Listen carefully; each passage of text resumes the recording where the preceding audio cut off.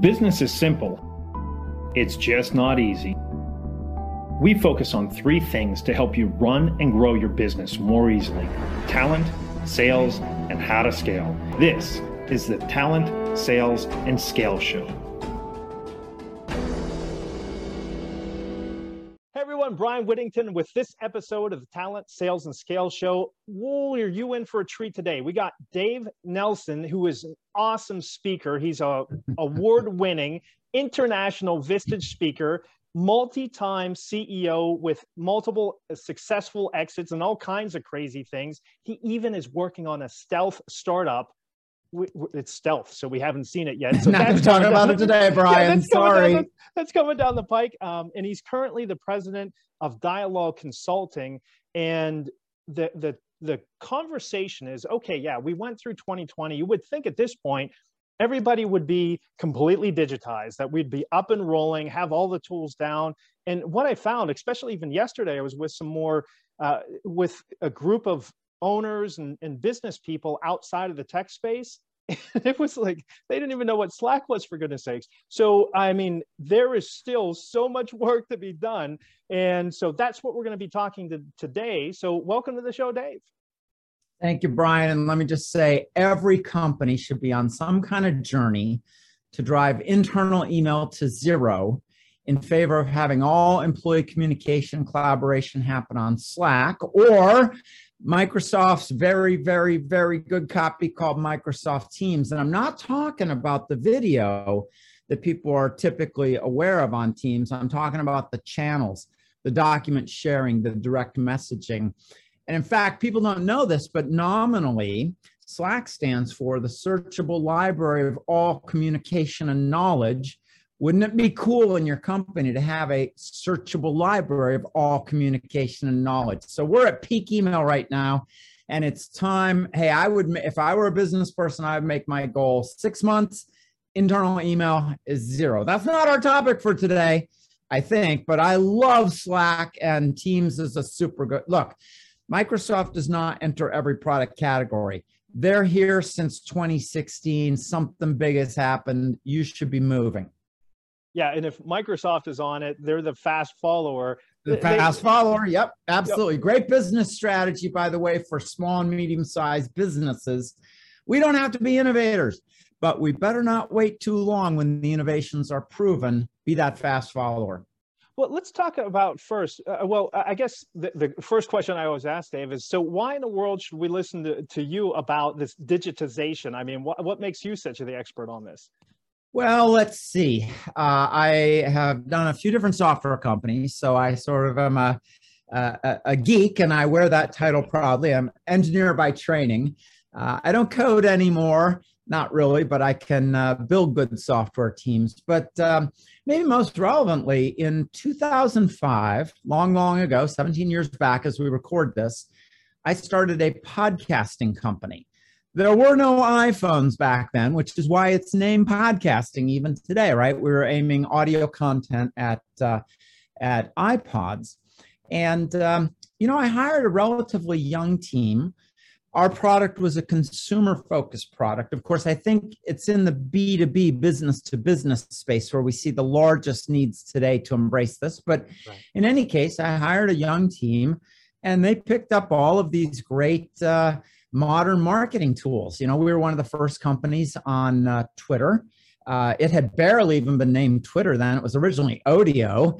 I learned a lot by doing it. And by 2009, I realized that most people in business, whether they're focused on consumers or other businesses or even selling to, say, government, whatever sectors, they didn't know much about this whole social media, inbound marketing, digital marketing kind of stuff. And so I started speaking on it. And since then, I've been with about 2,000 groups, typically 10 to 12 CEOs at a time, mostly medium-sized businesses. And over 100 companies have hired me to help them create their digital marketing strategy. So I am not an expert in any industry, but I've seen so many, and there's certain things that work everywhere. And so that's my background. It's really a learn by doing as a CEO from a young, smart team of people who picked up things in the early days. And I'm not into like being on Facebook because it's cool. I'm into the idea of where's the ROI, the return on investment, and that's what I'm going to focus on. Well, so since 2020, everybody got into the digitization. I mean, you had to. You were slammed into it. It accelerated. Work from home, shelter in place. Yeah, and we're still in remote hybrid, and people that are trying to hire right now, if you try to bring people back into the office, unless if you're Tesla and Elon Musk, most people, right? Most people are fighting that. They don't want to go down that path. And so that digitization is even more important. And you talked about knowing these channels through whether it's a communication channels and being specific of contextualizing. You also talked about document sharing, and there's things like Guru and all of these other plugins that is doing what I think we should be able to do on our own without these additional plugins. Is that correct, Dave? Oh, absolutely. I want to start with why, though, just in case somebody's not with us today on this whole idea of hybrid work from home. Just talk a little bit about what's permanent in terms of changes. We can't say post-COVID because COVID's never really gone, but we can say post-pandemic. We're past that phase. Okay, post-shutdown, you're right. Yeah, post-pandemic. And here are just some things to think about. I want to go down on the record as I'm in favor of hybrid. Not 100% work from home, but also not 100% in the office. And one thing I learned studying operations research way long ago at Stanford is the optimal point is usually not at either extreme. So it's not 100% either. Probably the best place for most businesses to be, at least for their knowledge workers, it's some kind of hybrid. And the reason is this. The studies show people are more productive, 8 to 13%. They're happier, so quit rates go down. I mean, these are things that accrue directly to us as employers. You have the ability to add remote talent to your team that might not be available in your geography, or maybe it's cheaper someplace else. My son is currently doing digital marketing on the paid side, Google and Facebook paid advertising for a company based in LA. Now he's still here in Pittsburgh, Pennsylvania, and I bet the LA companies say, we got Mike in Pittsburgh for half price, right? So there's all these reasons that we as employers need to consider this kind of new hybrid digital world we're in. And the prediction that I'll leave people with comes out of probably the foremost researcher on work from home. His name is Nicholas Bloom, and he said that before COVID, 5% of U.S. workdays were done from home. Post-pandemic, once all this sort of settles out, so in the future, 22% of U.S. workdays will be from home. So we're taking like a 4 to 5x. And if you as an employer are not considering this, if you're doing the Elon Musk thing, everybody's got to be back in the office. One CEO I met recently said, whenever one of my competitors announces a return to office, RTO policy, that's where I point my recruiters. It's just not something we as employers can ignore. But again, not 100% at home, not 100% in the office. So what's that hybrid look like? Is it quarterly basis, annually? How often are we doing? Because I'm guessing that Mike, your son, isn't jumping on an airplane weekly to go out to LA. No, not at all. And so it really does, it depends on where your workers are. But let's say they're still all in your geographical footprint. I think you as an employee, there's a benefit to having everybody together some of the time. And so I might have a policy that says, hey, everyone's in the office on Wednesday and Thursday, but work permitting, Friday, Monday, Tuesday, you pick wherever works best for you. That's, to me, sort of the stereotypical hybrid. And we just mentioned earlier, Slack or Teams, these kind of tools really enable, they shine when people are more distributed. And by the way, I got to point out, even if it's not your workforce that's distributed, what we're talking about applies to your customers, your partners, suppliers. We're all going to have to deal with this regardless of our own team. But that's what I mean by hybrid. And something you might want to go back and check if you haven't looked at it recently is something called ROWE, R-O-W-E, a results-only work environment. And it really, the sort of the key there is it's about putting in place metrics that people can operate against. And if you think about it, what gets measured gets done. But if people don't understand even the metric that they're working against, by the way, you're into sales, right? We do this with salespeople all the time. You have a quota, right? It's everybody knows, are you at, above, below quota? It's black and white as to performance. We should be doing that with every job function in a world where everybody is more scattered, more distributed. And so key performance indicators, KPIs for every job function. Go look up ROWE in Wikipedia, ROWE. It'll get you started. They talk about the 4 fundamentals for ROWE success. But that's what I mean by hybrid. Everybody together some of the time. And if you have like really geographically remote workers like my son Mike for this LA firm, maybe it's once a quarter people come together for a week, but the rest of the time they're scattered to the wind. And you as the employer are getting, savings in recruiting costs, you're getting higher productivity, you're getting lower turnover rates, maybe lower real estate costs, so many benefits. But hey, as employers, let's acknowledge the permanent changes that have occurred in the world. Now, why hybrid? What have you seen of hybrid being the key there? I'm not pushing it back against you, but you always had the studies or the ways to back this up. Yeah, and it's just that you think about this. Let's take the productivity angle just for a second. Where does productivity come from if somebody's not in the office? Well, when they're in the office, first of all, they put in some substantial time to commuting to and from the office. Yeah. So they're defining that as work time. On the days that they're work at home in that remote mode, they didn't commute. They tend to put that into without it being requested. They've already signed that, mental contract. That's time for the company. They're working for you instead of driving. Another place where productivity comes from, when people are constantly interrupted, takes 50% longer to get something done. You're in the office. There are certainly some ancillary benefits to somebody dropping by your cubicle or getting into a long conversation by the water cooler, but that's costing you as an employer productivity. And so the fact that people can stay more on task when they're in a work from home mode, and again, I'm saying some days, not all days, but they're more productive. And in the category of too much information, people are putting less time into personal grooming. And again, that time accrues to the employer. So there's all sorts of reasons that people are more productive on some tasks, some of the time when they're not there in the office. And as an employer, I want to benefit from that. And they're happier too. So my turnover rate is lower. There's just so many reasons that we can't ignore this.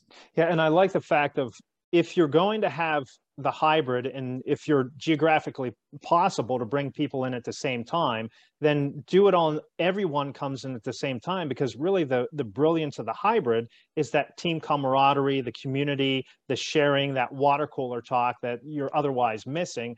However, we can potentially do some of that on the Slack channel or on Teams channel. But if you're going to have people in, I've seen a lot of times where people go, well, come in at least twice a week. Well, if you can pick any day, then you might pick days that other people aren't in, and you're going to miss that out. So I like your approach of having everyone on the same days. And while we're at it, from the employer perspective, if I'm paying my landlord for a 500 square foot conference room that, in the past, the, whole team was together every week, 3 out of 4 weeks, we're going to do that on, video now. And maybe 1 week out of 4, I want to bring everybody together. Let's find the local WeWork spot, pay them 2 hours and not pay our landlord for the whole month. And so there's even a chance to rethink our real estate. Even though we bring everyone together some days, you can still be more efficient, more effective. And so new rules. So let's adapt to the world. Hey, remember the old observation of Charles Darwin: it's not the strongest or most intelligent that survive, it's those that adapt to a changing environment most quickly. Yeah, hey, the environment has changed. Let's adapt. Well, and let's hit that on the adaption, and then I want to come back to identifying the different channels and document sharings and the specific things that might work everywhere. So if we can hit those principles. You shared with us a really interesting exercise. So as technology is changing at a exponential rate. And if you don't get ahead of this and find your niche in this, you're going to go to the way of Blockbuster. So can you share with the folks the exercise that you take people through to help them foreshadow opportunities as well as risks so they can find their way through that? You mind sharing that, Dave? Yeah, and I'll happily jump into it. I do have to say, nominally, we've been building, excuse me. Got you all choked up. You're asking hard questions, put me on the spot. Hang on one second here. Nominally, I think we're building a great case for why this whole digital thing makes sense. If the whole workforce and customer base is more scattered post-pandemic than pre-digital, inbound marketing, online all becomes a whole lot more important. So I think we're doing a good case building the why of this. Now, I have a specific visioning exercise that I like to take people through. And why visioning, right? It sounds sort of, I don't know, all loosey-goosey and future, but here's the thing. If you have a better vision for what's coming down the pike, then you can make better business decisions today, better resource allocation, better investment. So I think everybody should have a more concrete, 3 to 5 year vision, know where you're going so that every step you're taking is going in that general direction. And so I have a 3-step process for visioning. Step 1 is you pull your team together, you tell them what date you're focused on. So, hey, we want to build a 3-year vision. So we're focused on, say, as we record here, it's middle 2022. So we're talking middle of 2025. So you set the time frame.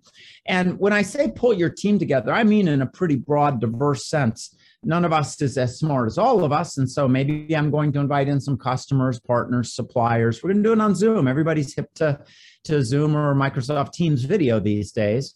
And step 1 then, with the team together and with the time frame specified, is just to brainstorm with this group about things that might occur relevant to us in the next 3 years. And I'm building a list, right? When you're brainstorming, there's no bad ideas. You're not doing any kind of filtering. You're just making a list. And I think you should be brainstorming broadly. I'm all about technology and the technology trends. So there should be somebody, who's representing that viewpoint. But what kind of evolution are you seeing in your customer base, in your supplier base? Right now, one of the big trends I'm happy about is people are, this COVID thing showed us how fragile our global supply chain is. A lot of people are starting to rethink where they manufacture and bringing it back to good old North America, where it's a lot closer to home as opposed to, some distant Asian location. And let's get the Ever Given stuck sideways in the Suez Canal for a week just to prove the fragility. In any case, you're talking about that kind of stuff. The economy, for the first time in a while, we've got inflation to deal with. Are there any legal or regulatory things that, may occur in your space in the next 3 to 5 years? Do you want to talk about, hey, we got viruses now, and I'm not talking just biological, I'm talking digital. Do we want to do any kind of visioning? So you're brainstorming scenarios, things that might occur in that kind of 3-year window, building your master list. That's step 1.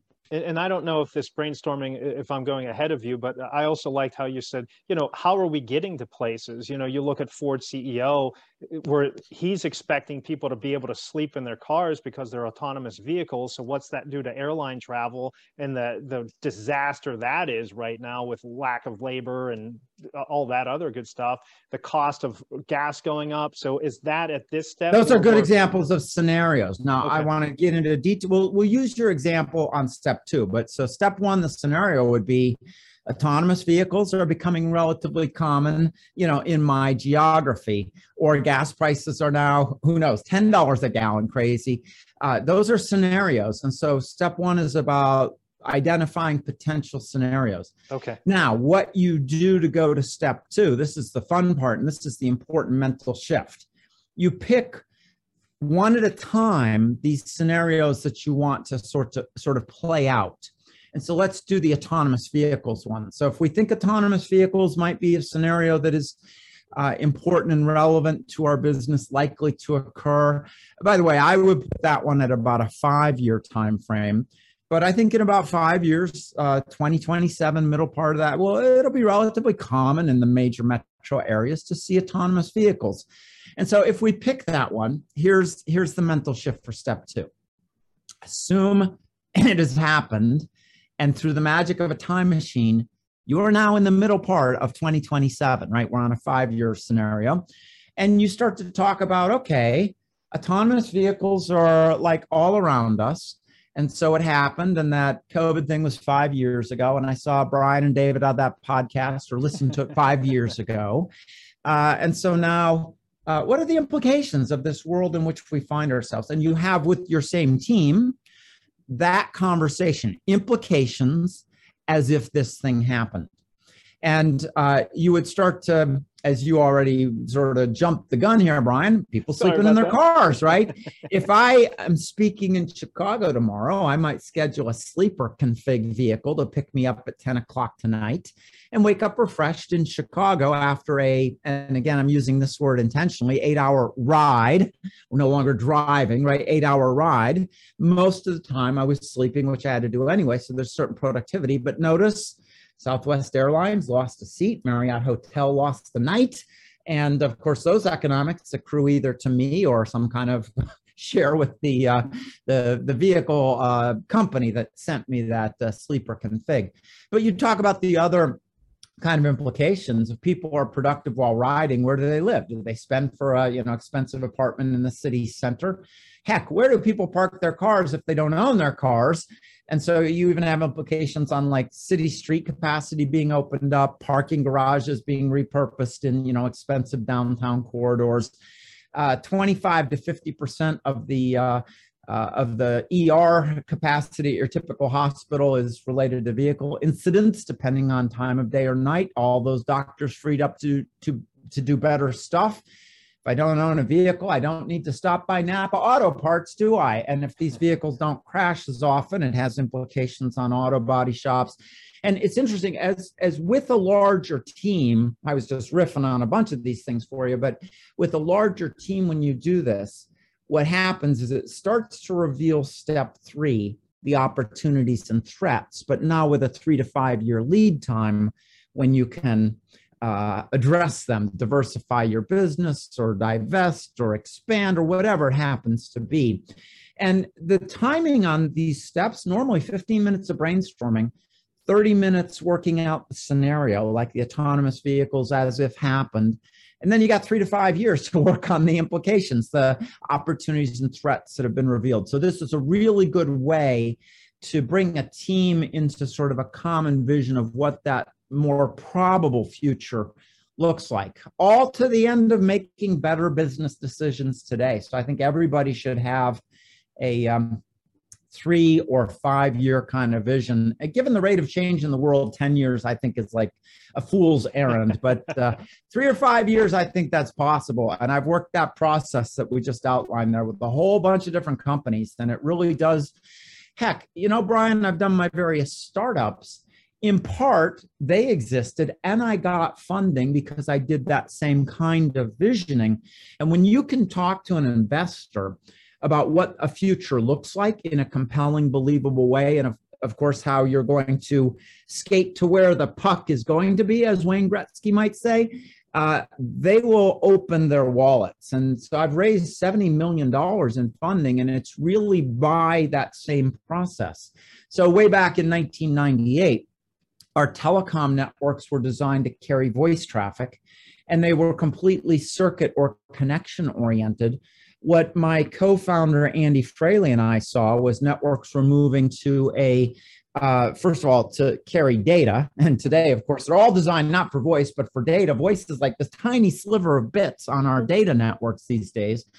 But they were also moving from deterministic circuit oriented to packet-based IP, the internet protocol, which meant that they're statistical. They're not predictable in the same way. And so with the change from voice to data and from circuit to packet, we saw the need for new tools for planning these telecom networks. And we ultimately built such a product, but also were able to convince investors to invest major tens of millions of dollars in funding to create such a product. And our first major sale was to Sprint, $5.5 million, right? Because they had pain, they had problems. And when you can be there at the right time before other people to solve pain or problems, they'll spend.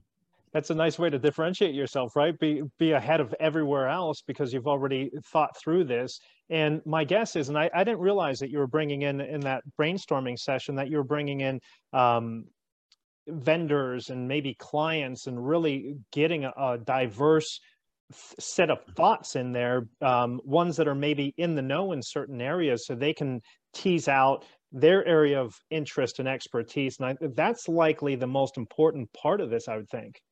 Yeah, I just want to say in general, diverse teams are smarter.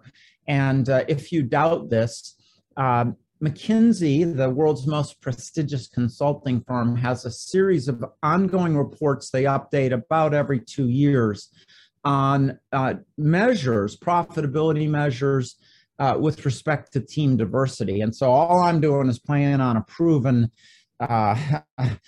axiom. Let's build, when we want to do something hard, let's build a more diverse team. And since everybody does video now, this is another big change. Before the pandemic, peak usage on Zoom was 10 million people a day. 4 months into it, it was 300 million people a day. So this is a permanent. And by the way, Microsoft Teams, you have 270 million people there. So you can essentially assume everybody in business knows how to video conference now. And that was not the case in 2019, which means to assemble a diverse team, to do an exercise like the visioning exercise that we're talking about, far more practical. People don't have to jump on a plane, which, the level of cost and time commitment, productivity to do that, you're not going to get everybody. But if, hey, it's an hour on Zoom, you got a shot. Yeah, and you can even go international where you're going to add to the diversity and get their perspective. So absolutely love that. Now, so we do that. We do these visioning steps, and we go now into the digitization. All right, so we have our vision. We know where we're going, right? So whether we're using Verne Harnish's Scaling Up or Patrick Lencioni's Advantage or Patrick, or not Patrick Lencioni. What's the Traction EOS? Who's that guy? Oh, yeah. Gino Wickman. Yeah, so Gino Wickman's EOS, right? So whatever we're doing there, we now have that vision identified. And we have this remote team. So let's step back to where we're talking originally, Dave, in those channels, doc sharing, and the key fundamentals that are the foundation for digitizing our world. So can we work now from the point we have this vision? What do we do with it to have this remote hybrid team come together and communicate well?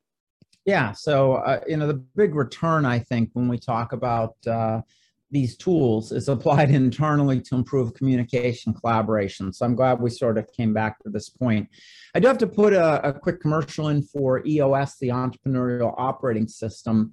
The world that I live in with these, SMBs, small, medium-sized businesses, that's a hot thing. A lot of people are seeing a lot of benefits. So if you as a business person listening to or watching this haven't really discovered the book Traction or the whole idea of EOS, that's probably something worth checking out. Working for a lot of people, definitely a big hot trend.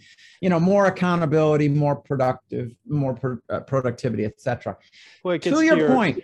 I was just going to say, it goes to your point of that results-only work environment. I put together what's called a success map. So if you go to YouTube and look up success map, Brian Whittington, you can find it there. But that was based on those three to identify those key performance indicators. Most people don't know how to measure success. And if you only look at the lagging indicator, what did you sell from a sales perspective, or what did you code? How much did you code from an engineering perspective? That's going to be too late. What are those leading indicators? How are we measuring success, and what numbers can you put to it? And if you do those things, you're going to be in a much better space. So wholly agree with you there. You reminded me of one of my favorite acronyms.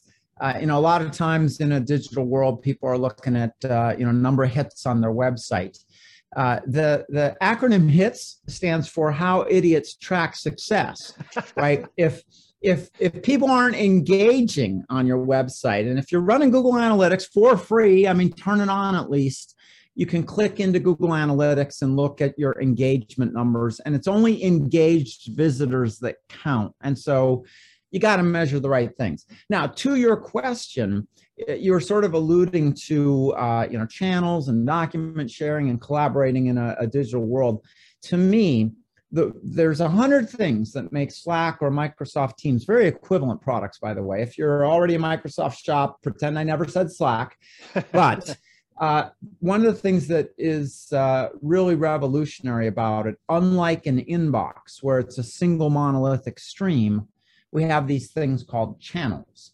And so as employers, we've got to think about what kinds of things do our people work on and talk about, and then create corresponding channels for those things. And then when you're in a channel, it's about that topic. You're on that topic. Your brain does a lot less task switching. And there's just so many things, until you try it, you won't appreciate just how big an idea that is. But then that brings us to the key question: what should our channels be? How many should we have?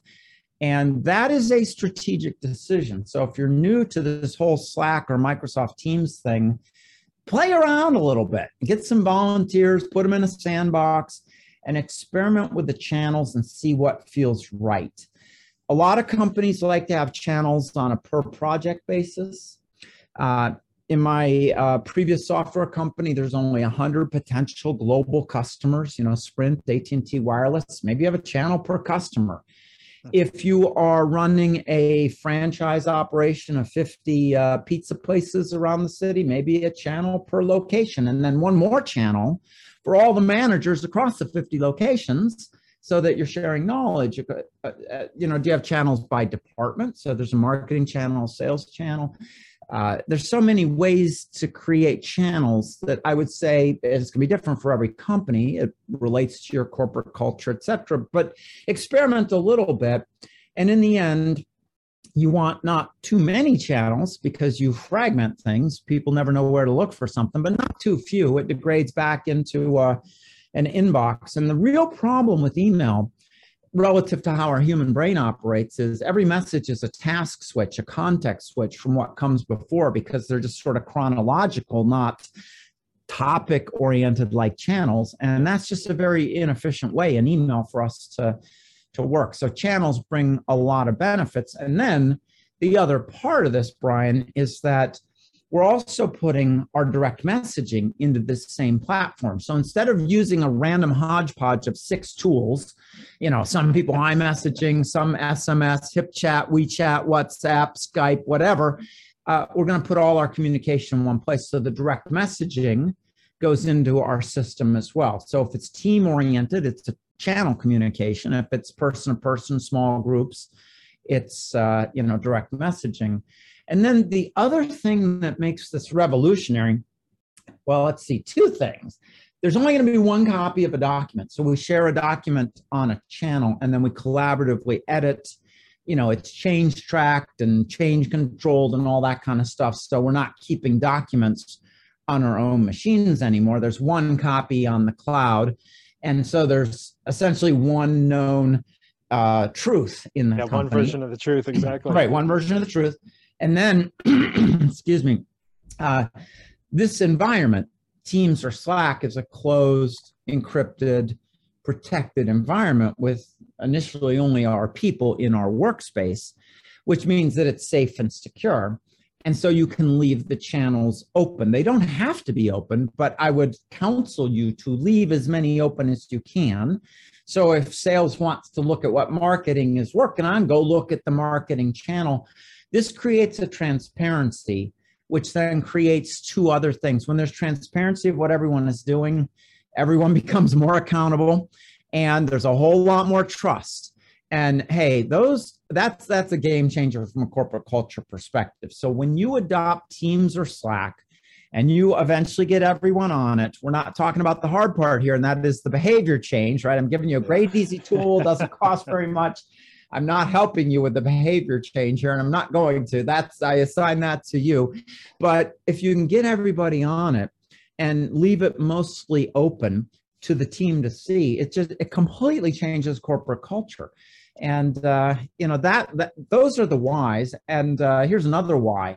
You will find you need far fewer meetings in your company when you're communicating in this mode, because everybody's just sort of in the know. And if by chance the bad thing happens and somebody leaves, you turn off their access. The new person joins, you provision them onto the project channel, and there's the whole history of the project from day one. And so it's a much better way to preserve institutional knowledge and ramp new people as they join. And it's just like, as I said before, there's 100 things that make this better than email. So we should all be on that journey in a world where people are more distributed. So digital is more important than it used to be. Yeah. So a couple of things off of that. I completely transformed our business into one of digital based upon what Dave suggested. So the change management is a challenge. So you as the leader of this, when somebody emails you, Slack them or message them in Teams. Say, hey, can you send that to me in Teams? So hey, I saw your email right before I deleted it. Could you please repost it on the Slack channel? And you might even get into, after you've given everyone a sufficient time to adapt, if they're coming along slowly, announce a new policy company-wide. Hey, if you get an email from another employee, please walk down to their office and find them $1. It is your duty. Once people have to start paying even a nominal price to send emails, they're going to get with the system. Yeah, exactly. And then the other side of that is once you set up these channels, to go to what you said about reducing meetings, I was finding that everybody was coming to me. And we have these team channels. Go to the people within the team. You don't need me. If you need me to solve the problem, then why did I hire you, right? You guys figure it out. I'm within the team's channel, so I can follow along, but communicate with one another. If I need to make the decision, then I'm doing a poor job as a leader. I've empowered you to do this. Work it out together. Let me know. I do have veto power, but I trust you. So, I mean, there's so much that can happen in there. It allows better communication within the organization, more autonomy, more engagement, because now they're empowered to actually work together and make decisions. And you'll find leaders start to come out of the team, and those are the people that you end up promoting. So there's just so much good stuff. You could probably even add a lot more than that. No, I 100% agree. And along the same lines, if I have to get you in the office and watch you for you to get your work done, you were not the right person for me to hire. And so, yeah, we're in raging agreement, Brian. Now, how about document sharing? Because there's all of these other tools out there that are to help identify, find these different documents. And that's the challenge, right? You have all of these documents, all the different versions of the truth, and you're like, oh, I made this thing one time. What in the world was it? So how do we do a better job with that? Okay, so the first big idea I want to suggest there is that we need to start moving away from something that has served us well, and that is the idea of, I call it hierarchical thinking, but I'm talking folders within folders within folders, and manually trying to find our documents. Most people that I meet have not really learned the power, they know the power of Google, but they don't know the power of the search tools in the systems they're using. And that could be really being competent at searching at a Windows or Mac level, or searching within Slack or Teams or whatever your tool is. Spend an hour really learning how the search works, because if you think about it, there's a huge cost to managing documents within folders. One part of the cost is it's relatively slow, click, click, click. But the bigger cost is that information is not one-dimensional, and yet a folder-based hierarchical system forces us to put everything in one place, and then we generally don't find it when we go looking for it. In fact, Microsoft did an interesting— I would take out generally there. Right. Microsoft did a study recently. It was called The Innovator's Guide to Modern Note-Taking. But one of the things that struck me was 76 hours per employee per year mucking around with folders. And so I got to, right? Sounds low, doesn't it? 1 to 2 hours a week. And so what we're talking about here is an opportunity to add 2 weeks per year of productivity on a per employee basis when you move away from the hierarchy and you really learn to use the search tools. So that's sort of the big idea. Now, to bring it all home, one of the cool things, if you're a Microsoft Teams user and you set up your channels, first of all, here's a big hint. Your channels probably are very similar to your top level folder structure on your computer, right? Of course, we have to come up with a standard that everyone, works for everyone best it can. But you will notice when you click into a channel on Microsoft Teams, there are some tabs visible in your window. And one of those tabs says Files, and right above it is a search box. And so your files get grouped by channel. And I don't think people need any more hierarchy than that. Just put everything in that channel in a giant pile and learn to use the search function. And you just got back 75.5 hours per person per year. So to me, that's the big idea. Abandon the hierarchy, master search, and then use the search capabilities in Teams or Slack or whatever your system is. I love Evernote, but whatever it is, become search competent. That is the requirement to be a successful employee or leader in business today, in my opinion. So it's funny, right? Well, I don't have time to learn that. Okay. Right, of course. Right, because you're spending 76 hours a year looking for things manually. And by the way, when you look for things manually, you're using folder name and file name. This is metadata, data about the data, but you're not using anything that is the data itself, the content within the document. When you tap into these modern search tools, they do content level indexing. They can, look at a scan or a photograph and use the magic of optical character recognition to make the words searchable. In other words, when you're engaging with search at a content level, you got like 1,000 more ways to find something than just this little sliver of metadata that is a folder name or file name. And then my favorite thing when I search and get results that are content level search, you sort them by date last changed. So all the new stuff is at the top of that list, and that's what you're probably looking for. So you would be amazed. I spend like 0 time organizing, and yet I would strike you as one of the most organized people. You tell me what you want, I can show it to you in like 2 seconds. And so this is, again, another behavior change, right? And this is part of our job as leaders, right? To show people, to give them the why, to give them the training, and set that path forward. And so in adopting Slack or Teams, we also need to be adopting search. And here's where I could talk for the whole rest of our podcast, Brian, but the one thing that people are going to discover that is probably an unseen revolution out there is this idea of tagging. I was just going to mark the note there. You want to bring that up? Perfect. Thank you. Yeah, you can add a tag or a keyword to a document. And if you doubt this, go into the Save As dialog on Microsoft Word, look carefully along all those fields. And if you're using Office 365, you'll see there's a field for tagging. And so now you add keywords that also aid in finding things in search. And let me give you a simple example of a tag. So I keep everything in my search tool, which I alluded to earlier, Evernote. But again, this isn't really about Evernote. It's about the idea of tagging.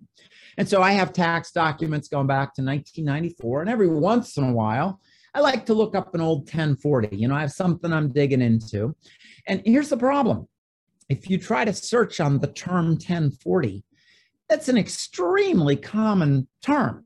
It's referenced in all the instruction documents, and it's probably on, like everything, and it might even randomly just be in some string of numbers. So it is, by and large, a worthless search term. But if you use 1040 as a tag instead, so every time I post one of my 1040 documents, I just did this, right? We just did 2021 tax year taxes. I put the final returns into my file management system. I put a tag 1040 on them. And now I can say I'm searching not for the word or phrase or number 1040, but for a tag 1040 That greatly reduces the search space. I can add in then maybe 2021, which will, as a number, appear on the document. And boom, I've got the result. And so it turns out these tags are super handy. And at one level, you're probably thinking, well, I could make a folder for all the 1040s. And that's true. But here's the thing. There are other ways you might want to find this, other folders that you might potentially want to put this in.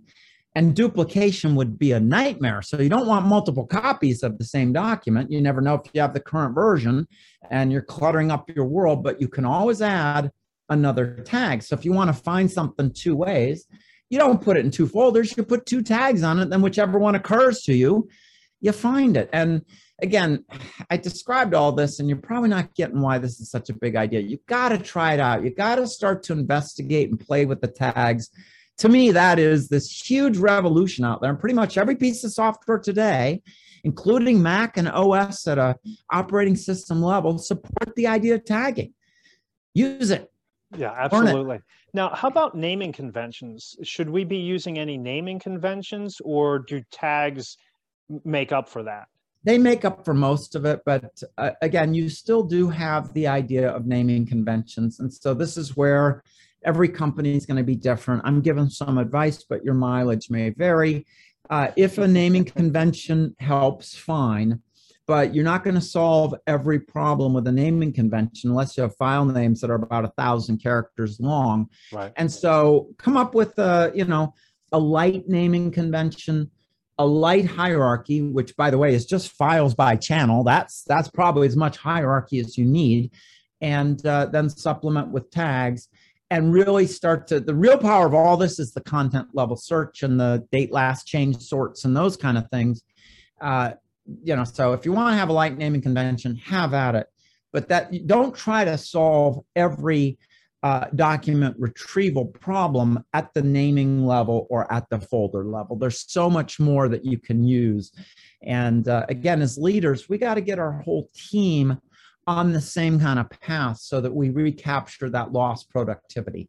The whole idea of folders was great until we got really good search. But hey, news flash, we got really good search and we've got tags, etc.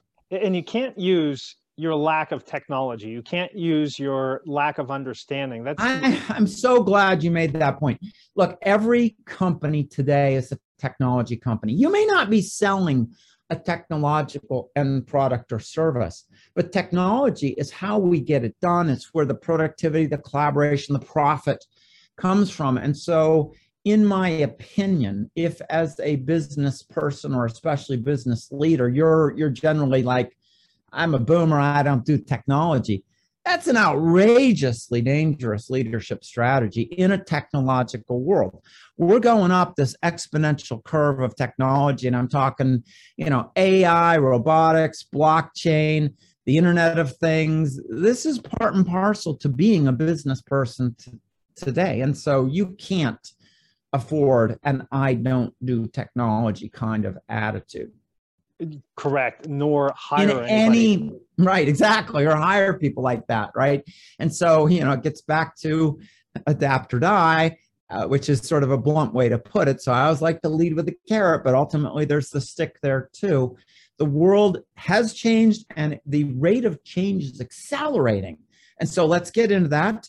Our job now is to ride the curve, to ride the change, and to be ever more adaptable, to be continuous learners. I think that's really a key idea. Yeah. And if people don't want to come along with that, I'm going to make them available to my competitor. Exactly. And use your visioning exercise so you're not riding the curve, you're getting ahead of the curve, because it's ultimately, can you stay ahead of the curve because everybody else, that's how you're going to make the differentiation, right? Is being able to keep up with that technology and have your team being more productive, because that productivity is going to out hustle everyone out without burning them out, without adding additional labor, right? So it's use what you already have to be more efficient. Absolutely. You remind me that Henry Ford once said, if I ask my customers what they want, they say faster horse. Yeah. Now, I researched it a little bit and he apparently never said that, but I think the idea of customer conversations is still super important, but you don't ask them what they need because they don't necessarily know, because they haven't necessarily done the visioning. So to me, the interesting customer conversation is about where is the pain, where are the problems in your business, and then that becomes the input to your visioning exercise. And when you see how you can solve customer pain or customer problems, now you've got something. That is what you ask them, not what do you need. 100%. So I think that hits the things that work everywhere, which is tags, searching, that the channels where you're going to have transparency, which is going to drive accountability, trust within the team, and then one copy of a document, known truth, right? These are really big ideas, but all possible with these new systems that we've got. And like you pointed out, they will work everywhere if we have a culture of adaptation, of learning, and that way we can continue up. Well, oh my gosh, we could go all day, because knowing you, Dave, you have, so you'll have to meet Dave at some point, because he has all of these tools and tactics and unbelievable amounts of resources. So you'll have to check them out here. But let's rapid fire these last couple of questions here. When people try to move into this digitization, what are the biggest challenges that you see, or the biggest mistakes that you see people make that slows that process down, or might even kill it altogether? Yeah, so here's what I think is the top problem that we should all acknowledge. We are all 100% busy, right? So we are this much occupied. Now you're going to ask me to do something new. And anytime I do something new, it's going to be a productivity hit at first. Yeah. Now, somewhere is a wonderful gain over there, right? But first I got to go through that, call it the valley of death, right? Where I was already 100% busy, and now you're taking down my productivity. And so it's a hard question, but the question that maybe you start with is, what could we stop doing? What is it that we're doing today that's maybe not as effective as before? One of the masters of this was Steve Jobs. Every year he would pull his team together, and they would identify the 3 key priorities for the next year at Apple. And then anything that didn't align with those 3 became part of the stop doing list. In fact, Warren Buffett makes a list of the top 10 things he should be doing next. Then he draws the line at 3, and numbers 4 through 10 do not do at any cost, right? And so I grant you this is hard, but if you can figure out what to stop doing, now you've cleared the way for your team to take that productivity hit, to invest in learning the new thing. So we got to recognize that. We can't just throw another log on the fire when they're already 100% occupied. And then I'm going to go back to Simon Sinek and Daniel Pink. Always start with why, right? If you have a powerful why. And so the studies show that the companies, the teams using this new mode of communication, 27% fewer meetings, 39% improvement in collaboration, 52% improvement in speed of information. And by the way, that's another Microsoft study you can look up. Those are, to me, the powerful whys. And here's a quick trick. People are not super motivated by gain compared to avoiding loss. And so the way I would frame this one to my team is this. Hey, do we want our competitors to be all over this new Slack thing and have fewer meetings than us?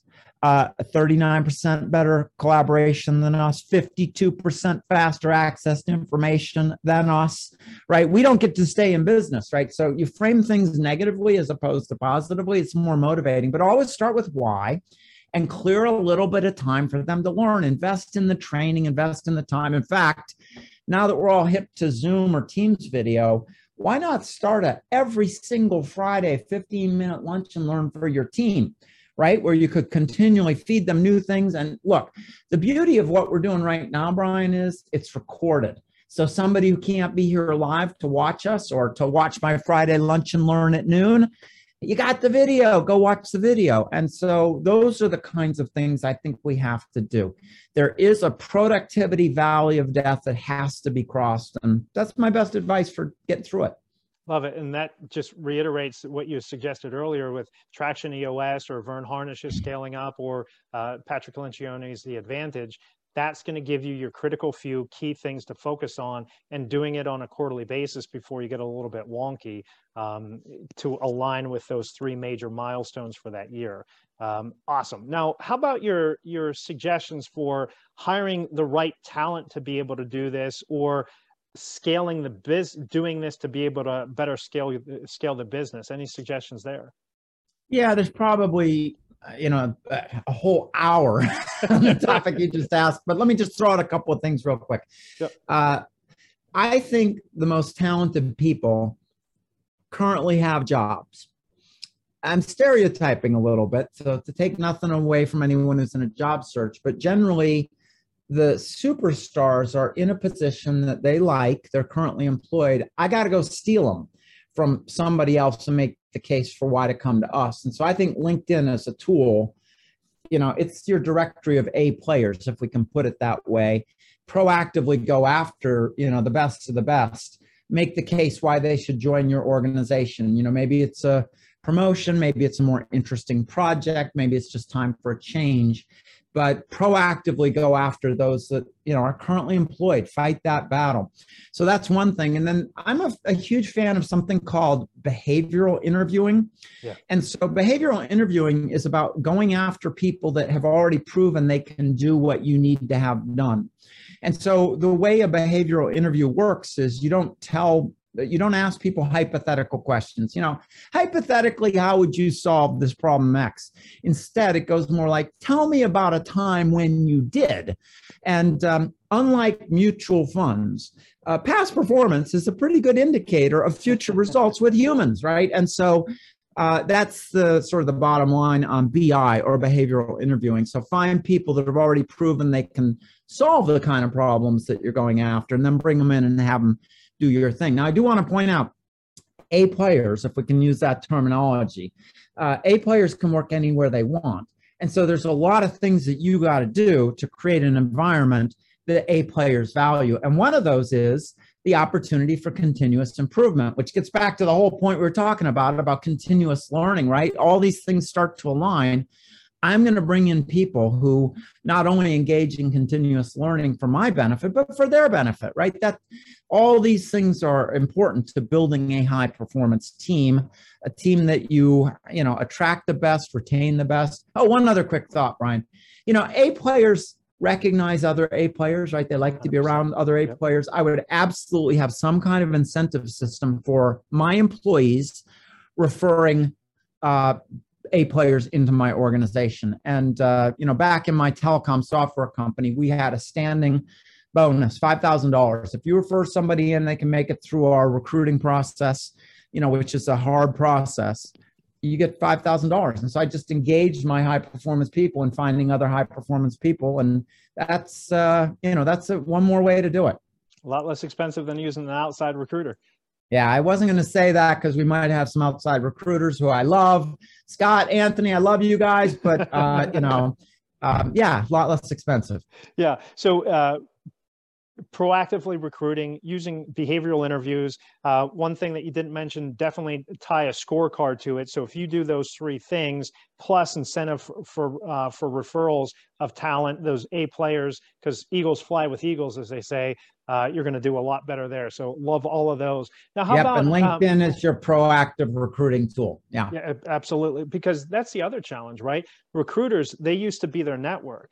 Now everybody has a network called LinkedIn. Everybody has a network called Indeed. So we as recruiters, because that's part of what we do is recruiting specifically for salespeople, we as recruiters need to proactively change how we're doing things, because absolutely everything is now a level playing field.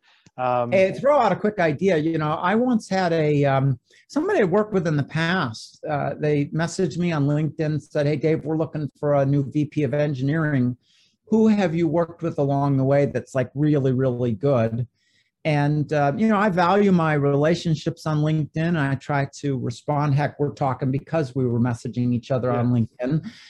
So I try to always be a good networking partner on LinkedIn. I responded to this inquiry with 7 great people Now, I didn't check to see if they're available. That's her job. But 7 people that would make a great VP of engineering.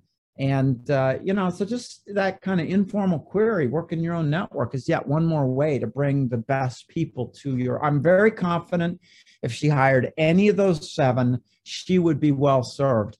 And I'm willing to put my credibility on the line for that one. And it's probably because you saved 76 hours of not having to search through folders to be able to make those relationships, right? Exactly. Now, how about different books, podcasts, guides that you might suggest that we can get, at a baseline level to be not anywhere close to as smart as you, but to figure some of this out? All right, I got one for you. I mean, I got a lot. I'm a huge fan of audiobooks, right? Because we all have time to listen and learn when we're driving or exercising or mowing the lawn. So I think everybody should either learn how to get an audiobook out of the public library onto your device, or just pay $15 to Amazon for their audible.com service and start listening to a lot of audiobooks. We're talking digital today nominally. That's one of 6 Ds that's about to crush your business. The other 5, you can read about them in a book called Bold by Peter Diamandis. Now, if you're not familiar with Peter Diamandis, he is Mr. Singularity University, Mr. X Prize, one of the most forward-focused humans. And I would just suggest the first 3 chapters of Bold are a really good overview of the 6 Ds.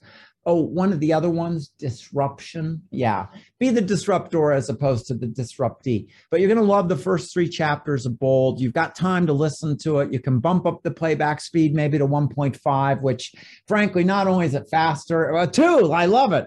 To listen to this stuff faster, I think improves retention. Your mind doesn't have the chance to wander, it focuses. And so you start there. And Peter also has a podcast called Exponential Wisdom. So go subscribe to that one as well. And make sure you subscribe to Brian's podcast while we're at it. I love it. Thank you, sir. And then how about what's the future hold? What's coming down the pike that has you like a little bit nervous, or this is going to be awesome? Well, I'll tell you, just to give you a hint of what my new startup is focused on, everybody is overwhelmed with the amount of information that they're dealing with in their business. Mm-hmm. And it's on too many devices and too many places. And so I aim to try to attack that problem. So we'll just we'll leave it at that. Google has solved the internet search problem, but what about all our own stuff? And so that has me excited. I'm super into the Internet of Things. We think in about 1 decade, there will be 80 billion such devices in the world, and about 40% of those will be in our businesses. So if you're not tracking IoT, you probably should be, because that's going to impact a lot of businesses. I think another super important development that people should at least be paying attention to is blockchain. Yeah. Not the cryptocurrencies that run on the blockchain, but the actual technology that is the blockchain. Because here's what it does. It allows humans to interact without a central mediator, central authority. In other words, for the first time ever, we have technology that brings the trust to ecosystem of humans that aren't all trustable. And now, I mean, to point to a cryptocurrency, you think about something like Bitcoin, there is no full faith of US government or Federal Reserve that stands behind that. And yet people still deem a Bitcoin worth tens of millions of dollars. There's no central authority. To me, it's not about the cryptocurrencies. It's about the underlying blockchain technology. And the thing is, a lot of business exists to be that trust central authority, and that adds cost and potential corruptibility. If we want to, Federal Reserve can print more dollars if they want to. It's called quantitative easing, but it ultimately leads to inflation. There's bad things about central authorities, including the costs they bring. And I think a lot of businesses are going to be disrupted because of blockchain. So learn what it is and start to look at the implications for your business. And don't buy cryptocurrencies unless you love gambling. Total crapshoot right now, right? There's over 10,000 cryptocurrencies, and we probably need 5 or 2 or 1, I don't know. And so it's too early to be an owner. But the underlying technology to me is super interesting, super exciting. Yeah, because you talk about your visioning exercise. This could disrupt whole entire governments, whole entire communities because insurance, right? Yep. I mean, just real estate. If you're running a title search company, I mean, these things should be on your radar screen. Very, very good point. All right, Dave, this has been awesome, even better than I was anticipating, and I was anticipating awesome, so awesome squared. So who should reach out to you? How should they do it? And why should people reach out to you, Dave? Well, first of all, trying to reach me on email, you might get a response in 24 to 48 hours. But I am Dave at dialogueconsulting.com. By the way, I never would have picked the domain name Dialogue Consulting if I knew there were two common spellings for dialogue. One I use is DIALOG, which technically describes what your computer is doing when it pops up a message. You add the UE, and that's what we're doing right now, Brian. So the short form of Dialogue Consulting, that's also my website, dialogueconsulting.com. But better yet, probably dangerous, but I'm going to put my mobile number out there. Just text me if you want a quick response and you want to chat about something. And that is 412-779-2788. Text me. And maybe we'll connect then on LinkedIn or who knows, the Vistage Network or what have you. But always happy to have a conversation. I believe in networking. I believe in positive karma. I'm going to pay it forward. So don't be a stranger. Yeah, and Dave's truly authentic and just being an awesome guy. So reach out to him. Hey, thanks, Dave. I can't thank you enough. So get your digitization on, right? Know your channels, document sharing. These things work everywhere. Think about hybrid, specific days per week. Get them in, find that 8 to 13% more productivity. Get your ROW, right? Results only work environment. Get your visioning steps to identify all of this. Let's implement one of the operating systems that we've discussed, and let's not do hits and avoid that. So speaking of hits, let's make sure, go ahead. I got to say one last thing, Brian. We just talked about way too many things, and I believe in business, it's better to do one thing well than two things poorly. So let me suggest, after you've watched all this, pick one thing and proceed on that journey and do it well. And not everything you try is going to work. So fail fast, that's fine, and then pick the next thing. But as they say, a journey of 1,000 miles begins with a single step. One step at a time, one thing at a time, you'll feel a lot less overwhelmed. So apologies if we threw too many things out there. Pick one. Yeah, and that's exactly where I was going, right? So knowledge for knowledge's sake is pointless. Knowledge for application thing. What's the one thing that you're going to take and apply from this? So wholly agree with you. So like us, share us, comment on this. We really appreciate your time here. And until next time, see you.